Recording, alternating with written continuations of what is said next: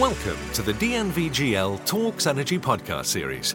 Electrification, rise of renewables and new technologies supported by more data and IT systems are transforming the power system.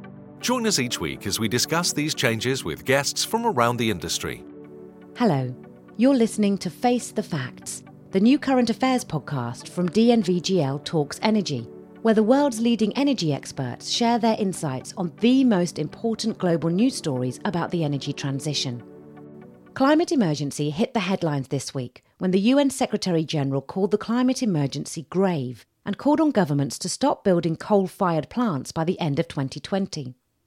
In this episode, Matthias Steck, DNVGL's Executive Vice President and Regional Manager for the Digital Hub Asia, analyses the link between climate emergency and cybersecurity for energy companies and what business and society needs to do to future-proof themselves against the impact of both.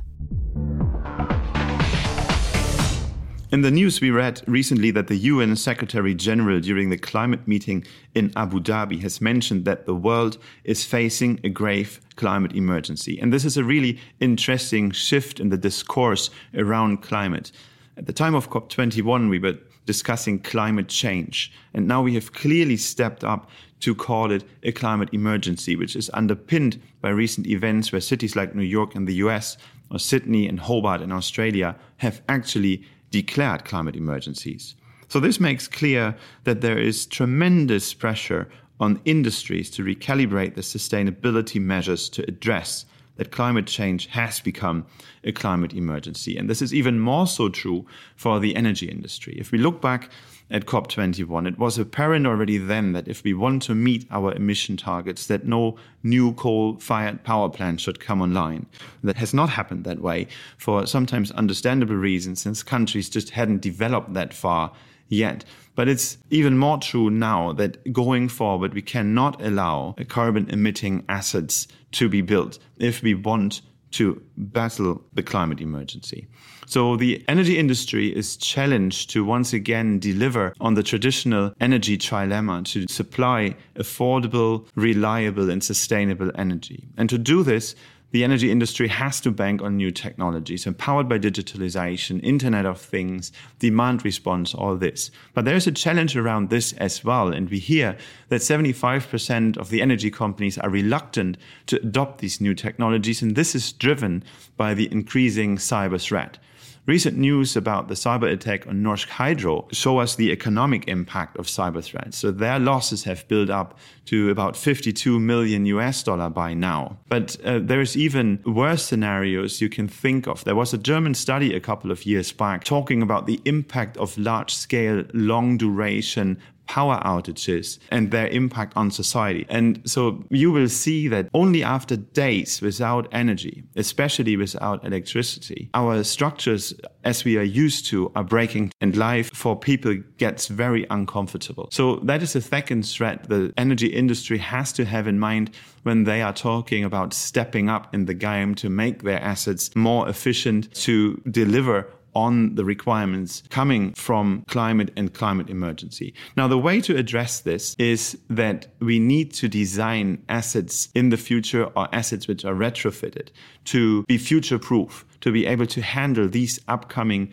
new challenges. That fits very well into DNVGL's purpose of safeguarding life, property and the environment. And we have, in fact, delivered future-proofing services to our core industries, maritime, oil and gas, and energy, but we need to see much more of this. So that entails that already in the planning and design stage or in the retrofitting stage where that is planned, that you do have the assets you are already aware of that will come in mind, but that you also keep the structure flexible enough that you can adopt it to new threats which may not yet be known. Now, how do we get there? I think there are three important steps. The first one is we have to create awareness. People have to be aware there is a real climate emergency. People have to be aware there is a real threat coming from cyber. So whatever we do, we cannot look at these aspects in isolation. The second thing is that governments have to step up with new regulations, with pressures and incentives introduced to make industries moving into the right direction and to kind of create a level planning field so that there's also a fair chance for everyone to deliver on these challenging requirements. And then finally, coming back to how to implement it, it is important that we change our thinking during the planning and design phase of assets, that we are not just thinking about the current or the immediate business ahead and the immediate challenges ahead, but that we are prepared for a future where there are big challenges whose impact we do not fully understand and see yet. And there may be also new threats coming on. So the industry is challenged to address this right now to make sure we can tackle the risks coming from climate emergency and cyber threats. Thank you, Matthias, for sharing such valuable insights. Today, we heard 3 unforgettable facts. Climate change has been officially upgraded to climate emergency. The UN is calling on governments to stop building new coal plants by the end of 2020. And 75% of energy companies are avoiding greater connectivity to smart technologies because of fears around cybersecurity. To hear more facts and opinions responding to the latest news from the global energy transition, listen again next week to DNVGL Talks Energy. Face the facts. Thank you for listening to this DNVGL Talks Energy podcast. To hear more podcasts in the series, please visit dnvgl.com/talksenergy.